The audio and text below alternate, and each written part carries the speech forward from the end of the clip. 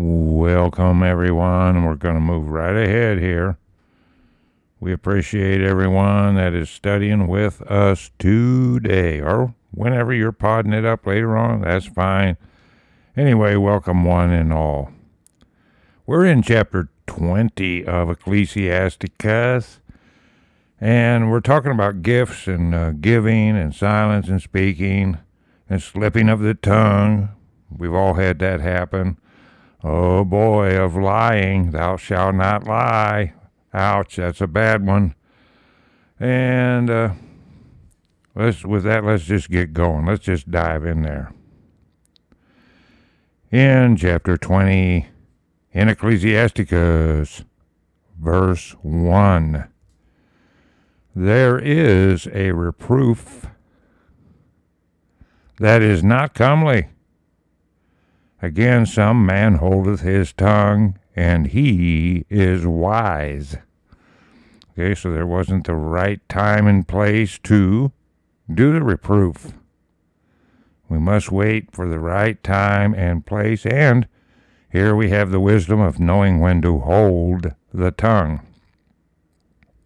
In 2, it is much better to reprove than to be angry secretly, and he that confesseth his fault shall be preserved from hurt. Okay, so here's a confession. Then we can move on. And then this secret anger here. That can build up and build up. Here in 2, we're getting it out in the open, and that is in most cases a good thing.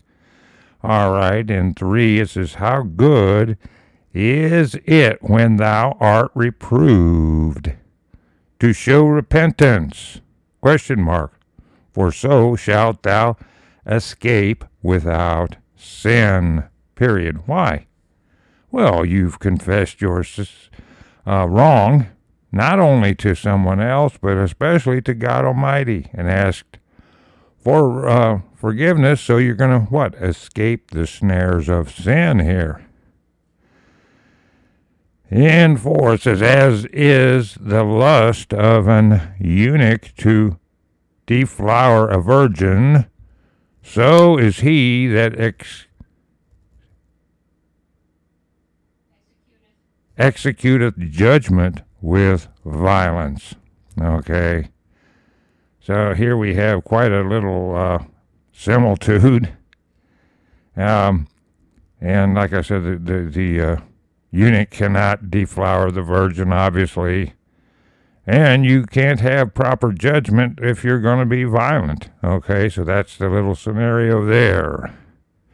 In 5, it says, there is one that keepeth silence, and is found wise, and another by much babbling becometh hateful.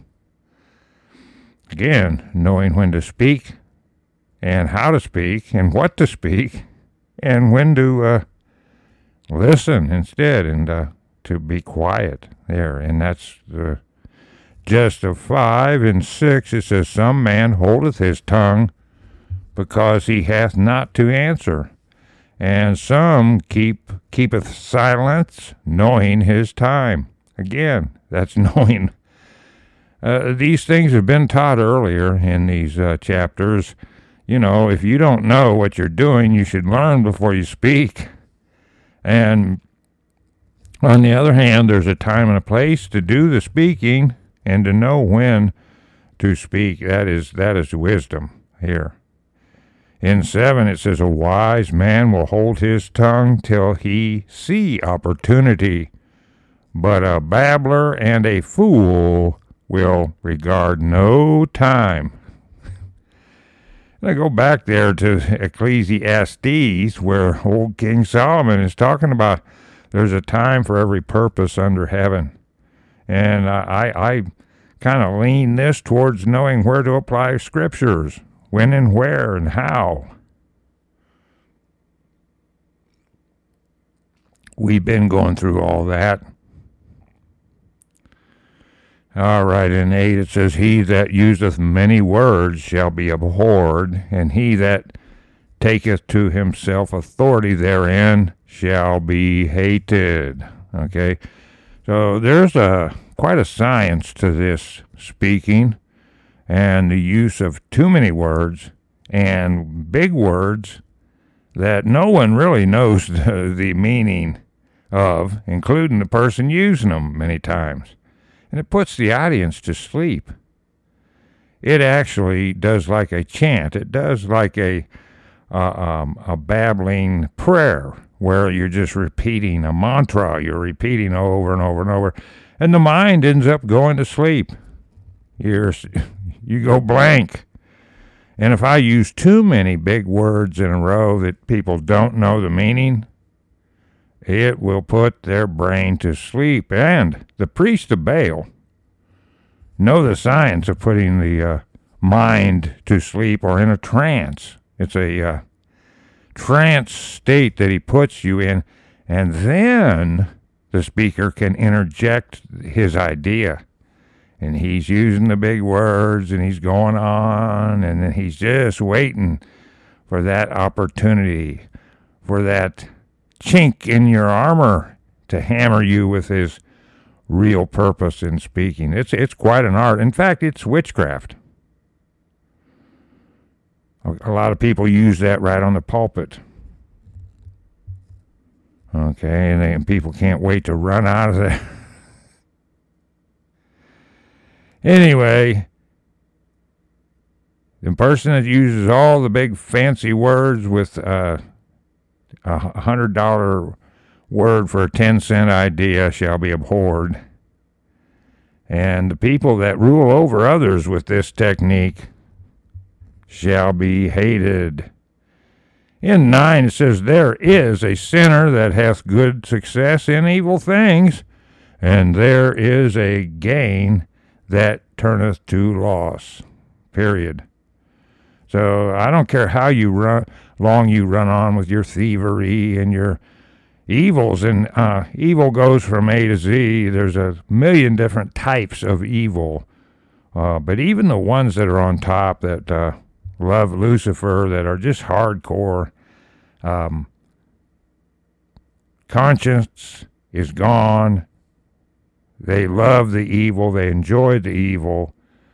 The only people they reverence is someone that has more power than they do on one level or another.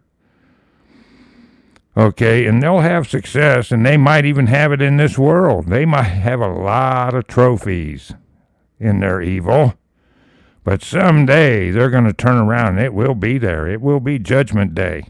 Okay, maybe not tomorrow, maybe not the next day, but you'll turn around someday, and there will be your Judgment Day. You hear me out there? I'm talking to the men of the unseen hand.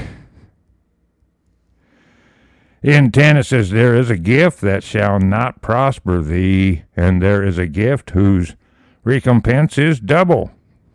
Okay. All right. Let me give you an example here real quick. Let's say someone's giving cattle away, and they give me a horse, and I don't know how to ride a horse. And he just eats up all the food and tramples the fence over, and he's nothing but a pain. And I don't even ride. So all he's done is cost me money. Now, on the other hand, let's say I got a cow, and I like milk and cheese, and I fatten him up good, and he keeps producing that milk, and we chill it off, chill the milk, and we make butter, and we get something back, a recompense from it. Sometimes a gift will cost you double, okay? Anyway, 11, there is an abasement because of glory, and there is that lifteth up his head from low estate. Again, here you can look at the difference in the physical world and the world to come. If I have millions of dollars and it turns my heart away from God Almighty, that is a bad trade. And here I'm at least lowly in heart, or all the way down in a low estate, and yet I gain the wisdom and understanding. Okay, so things can change quickly. Not always is it quickly, but you'll turn around and the bottom will be on the top. How do you like that?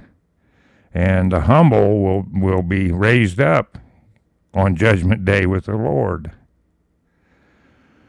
Okay, in 12 it says, there is that buyeth much for a little, and repayeth it sevenfold. Okay? So, like I said, you're not always going to make a profit here. You're buying something for a little, and that can be good. You can have a lot of gain. Not necessarily, though. See, here it is. You buy much for a little, and it can work two ways. You can sell it off, whatever this is, and you might make a lot of profit, okay? But it might not. And the upkeep on it's like some old house that you just got to keep dumping money into, and it just never pays for itself. The taxes go up, the repairs go up, your lawn service goes up, and your renter don't pay. So you're not being profited. But in spiritual matters, especially, we can lay a seed like a mustard seed and have it grow 100-fold. Okay? All right, so there's all that. That's open. That we could discuss that one at a good Bible study table, couldn't we? 13, it says, a wise man by his words maketh himself beloved, but the graces of fools shall be poured out. Okay? So there's somebody that as soon as he starts talking, people are ready to get up and leave. All right? There's no benefit to it, and there's no edification. Again, what are the words? Are they words of wisdom and understanding? Is that our love? Or is it foolishness? Okay. All right, in 14 it says, the gift of a fool shall not do thee no good when thou hast it, neither yet of the envious for his necessity. For he looketh to receive many things for one. Okay, and that's a way of softening people up, see. You go in there and you, let's say I buy you a t-shirt, okay, and it's got something cute on there. Now I'm sitting at your supper table all week long. How you doing, neighbor? Okay, so they give the gift to get something back, all right? And in this case, it's not an equal balance, and they're not helping you. This gift of a fool. 15, he giveth little and upbraideth much. He openeth his mouth like a crier. Today he lendeth, and tomorrow will he ask it again. Such an one is to be hated of God and man. So he advertises his opportunity here, and when he's lending, he opens his mouth and tells everybody. And as soon as he does that, he's ready to ask, "I want it right back here." All right, so this individual is a what do you want to call it? He's stirring up trouble. It sounds like to me. How about you, table people? 16, the fool saith, I have no friends. Well, I have Benzie, Bo, and Harriet. Anyway, the fool saith, I have no friends. I have no thank for all my good deeds. And they that eat my bread speak evil of me. All right, so this person's not taking a good look in the mirror, are they? And they're not willing to smell the roses here. And they are not thankful for every breath of their life that they're getting. If they're eating your bread, well, then you had bread. Be thankful for that. And why are they speaking evil of you? Is it because you're good? Well, that can happen. The more good you do, the more they speak evil of you. But the problem here is that the fact is, if you have no friends, is there a reason for that you need to see in the mirror? And if you're doing good for people through the doctrine, etc., the Lord sees all your good deeds, and you'll get recompense from the Lord. 17, it says, how oft and of how many shall he be laughed to scorn? For he knoweth not aright what it is to have, and it is all one unto him, as if he had it not. Now see, that goes with the sentence before that. So he can't even count his blessings here. And he don't know when he's well off. He don't know that he's got a roof over his head, that his bicycle's bicycling, his car is working, his income is coming in. He's got the simple things of life, a roof over the head. Oh, look at the blessing of having your doctrine in front of you, and all the fight that it took of all the people throughout history to get this book to us. How thankful should we be to the Lord and to the fellow servants. Many of them gave their life so we could have this doctrine here. See, there's a lot of blessings that we have. And so it's good to be able to look at those and count your blessings and smell those roses. 18, it says, to slip upon a pavement is better than to slip with the tongue. So the fall of the wicked shall come speedily. All right, now, it's going to come speedily. And we have plenty of signs of the times, so we know the times we live in. Don't we out there, studier? Okay, but here you took a little spill, and that's never fun. But when you can't take back words that are spoken, you can try to take them back, but many times it's not good, and there's just no fixing it. You let your tongue go with words that you should have been wise enough to shut up here. Okay, and you'd be better to fall onto your rump than to have words that you just cannot call back. When the archer shoots that arrow, he can't say, hey, wait a minute, stop.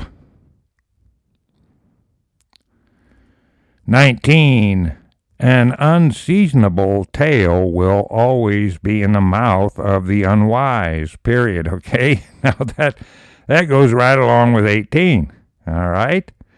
In 20, a wise sentence shall be rejected when it cometh out of a fool's mouth, for he will not speak it in due season, period.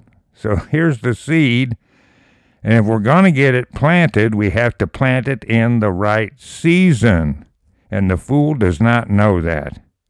It's the wrong time. Am I going to go out here and plant seed when there's a foot of snow on the ground? Well, not usually. Okay, so there's that. You got to know the right time and the right place and the right circumstances to not only apply the scriptures, but to when to open your mouth, period. 21, it says, there is that is hindered from sinning through want, and when he hath taken rest, he shall not be troubled, period. Okay, so here, this person's held back from the sinful thing, but he's waiting. And with all this sin in his heart and some of it coming out in his actions, he takes rest and his conscience is seared. Okay, he has no trouble with all his evil that's in his heart here. 22, there is that destroyeth his own soul through bashfulness, and by accepting of persons overthroweth himself. Okay, you didn't have the guts to speak up. It was the right time and the right place to speak up. And here you're a respecter of persons. Oh, I can't talk to that person. They're even though I know this Bible, but here's a great theologian who is just asking for it. Just asking to have the truth sting them good, but I can't. Oh, I just can't. I'm walking along here with this great person. Who am I to speak up? You're too bashful to let your light shine. Okay, but we don't have that problem here at the King James Bible Prophecy Church, and I don't, Bo don't, Benzie don't, and neither does Harriet. Okay, so here we are, and ahead we go. All right. 23, there is that for bashfulness promiseth to his friend and maketh him his enemy for nothing. All right, so you promise your friend you're going to do X, Y, and Z. It may even be important to your friend. And you promised it out of this bashfulness and then didn't pull through for them. And that can be an irritant, especially when people are waiting on you to do X, Y, or Z, okay? 24, this is on lying, and that goes right back to the 10 Commandments. A lie is a foul blot in a man, yet it is continually in the mouth of the untaught. Amen to that one. And you're going to run into these people, and they are in the habit of lying. Okay, and they don't know what they're doing. People are mental. You understand? These chemtrails are full of toxins. There's poison in certain foods. There's problems with the water. There's a big problem with anything in a needle. Beware. Beware. They've said that all vaccines are going to have the nanorobots in them. Did they not? They absolutely did. They're going to give it to you. They're going to give it to your animals. And it works off the Bluetooth radiation. So, we got to stay true blue here. Because these people are just going to be flapping their gums. The radiation, the internet. Believe in all the internet. I don't know how anybody can believe 90% of everything on there's a lie. It's terrible. Now, there might be something I'm missing because I'm not that good at the internet, and I don't want to be. There's a lot of people that do not know what a lie is, and they are in the habit of it. And when it comes out of their mouth, it can change every 5 minutes, and they don't even know they just said something completely different. And they don't even remember it. And the same person's arrogant about what they know because they saw it on the internet. Hey, my starter won't work, so I got on there www.starter, and it says, beat on it with a hammer. So I beat on it, and my car starts. Hooray, internet. You mean your daddy didn't teach you that when you was a kid? I'm telling you this. Everyone is under the spell of the internet. It's just terrible. Now, anybody that was raised around work knows that you tap on a starter. That doesn't mean it's fixed, but you can get home like that. Now you should not have to go to the internet for that, should you? All right, enough. So a lie is a foul blot in a man, whether he knows it or not. Yet it is continually in the mouth of the untaught, and that is true. They are so much in the habit of lying, it's just terrible. A thief is better than a man that is accustomed to lie. But they both shall have destruction to heritage. Period. Okay, thou shalt not steal. Thou shalt not lie. Okay? Deceit, deception. The thief. And here is this custom of lying. And they make lies their refuge. And that goes in a lot of levels. All the way up to the big sorcerer at the top. And to the people that are just tossed to and fro in the waves, in the muddy water. And they've just accustomed their tongue to lie, and that's most people you run into. Okay, in 26, the disposition of a liar is dishonorable, and his shame is ever with him. Okay, you'll take it to the grave out there, you liar. And the higher up the ladder you go in politics, religion, financing, the worse the lies are. I mean, Hitler himself bragged about the bigger the lie, the better it will work. Not the little white lie. See, everybody knows that goes on. Everybody knows.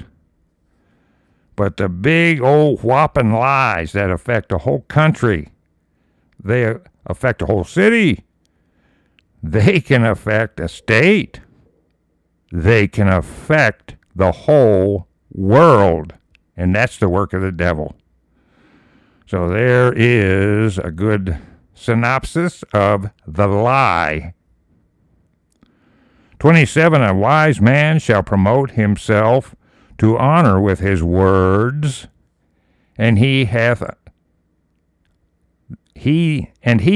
hath understanding will please great men. Okay, this isn't just a braggart. This isn't someone out there pounding on their chest and boasting of himself. Theirs is using the wisdom and understanding that God has given you, that you have pulled out of your heart and out of the doctrine. And the words will be given to you that hour by the Holy Ghost in the future here. And speaking of planting seed, we have in 28 here a harmonization with Proverbs 12:11 and 28:19. He that tilleth his land shall increase his heap, and he that pleaseth great men shall get pardon for iniquity. Period. So there we have two different types. We have the worker that is tilling, and here we have the wisdom that has been increased. And because this person, as these proverbs have been saying, you'll know how to talk plainly to quote-unquote great men. And in this case, those words can be given to you at that hour by the Holy Ghost. Now, that was a promise from Jesus Christ that here in the last days that we would be given the words. In 29, it says, presents and gifts blind the eyes of the wise and stop up his mouth that he cannot reprove. Ouch. So this person, even though they're wise, they took this present. And now they are not reproving. How about if you're on the pulpit and someone is, what do you want to call it? Paying your retirement. Someone is greasing your palm. Are you going to start reproving them out here? Okay, so here there's a lot of reproving over the years that should have been done that wasn't done. And there's a lot of payoffs and rip-offs here. It's going to go on a lot of different subjects. But this is a bribe here, in this case, in 29. 30, wisdom that is hid and treasure that is hoarded up. What profit is in them both? Again, folks, we got to know when and where to share this doctrine with people. Okay, now that's a question. What profit is in them? Well, there's none. You can hoard up all that treasure. It's never spent. You never enjoy it. Wisdom should be shared. God Almighty said, "Let your light shine. Let your candle be seen." So there's a time and a place that we have to do that. 31, better is he that hideth his folly than a man that hideth his wisdom. Did you just hear that? Now, someone that's hiding their problem here, that's not good. But if you're hiding your wisdom and understanding, you're, too bashful to speak to the potentate. You won't speak up. You see how bad that is here in 31. In 32, necessary patience in seeking the Lord is better than he that leadeth his life without a guide. And we have that guide, and that guide is Christ's Spirit, the great Comforter, the Holy Ghost, right? And we have this great gift. You can be confident, folks, as I keep studying here and going over the roots of these Antichrist Bible versions. I'm telling you, folks, we got the right Bible. I know you know that out here. But I'm telling you, the proof and the treachery that went in to try to stop this 77 books from being given to the world is absolutely mind-blowing to me. And I've been at this a long time. I see more and more proof of the King James.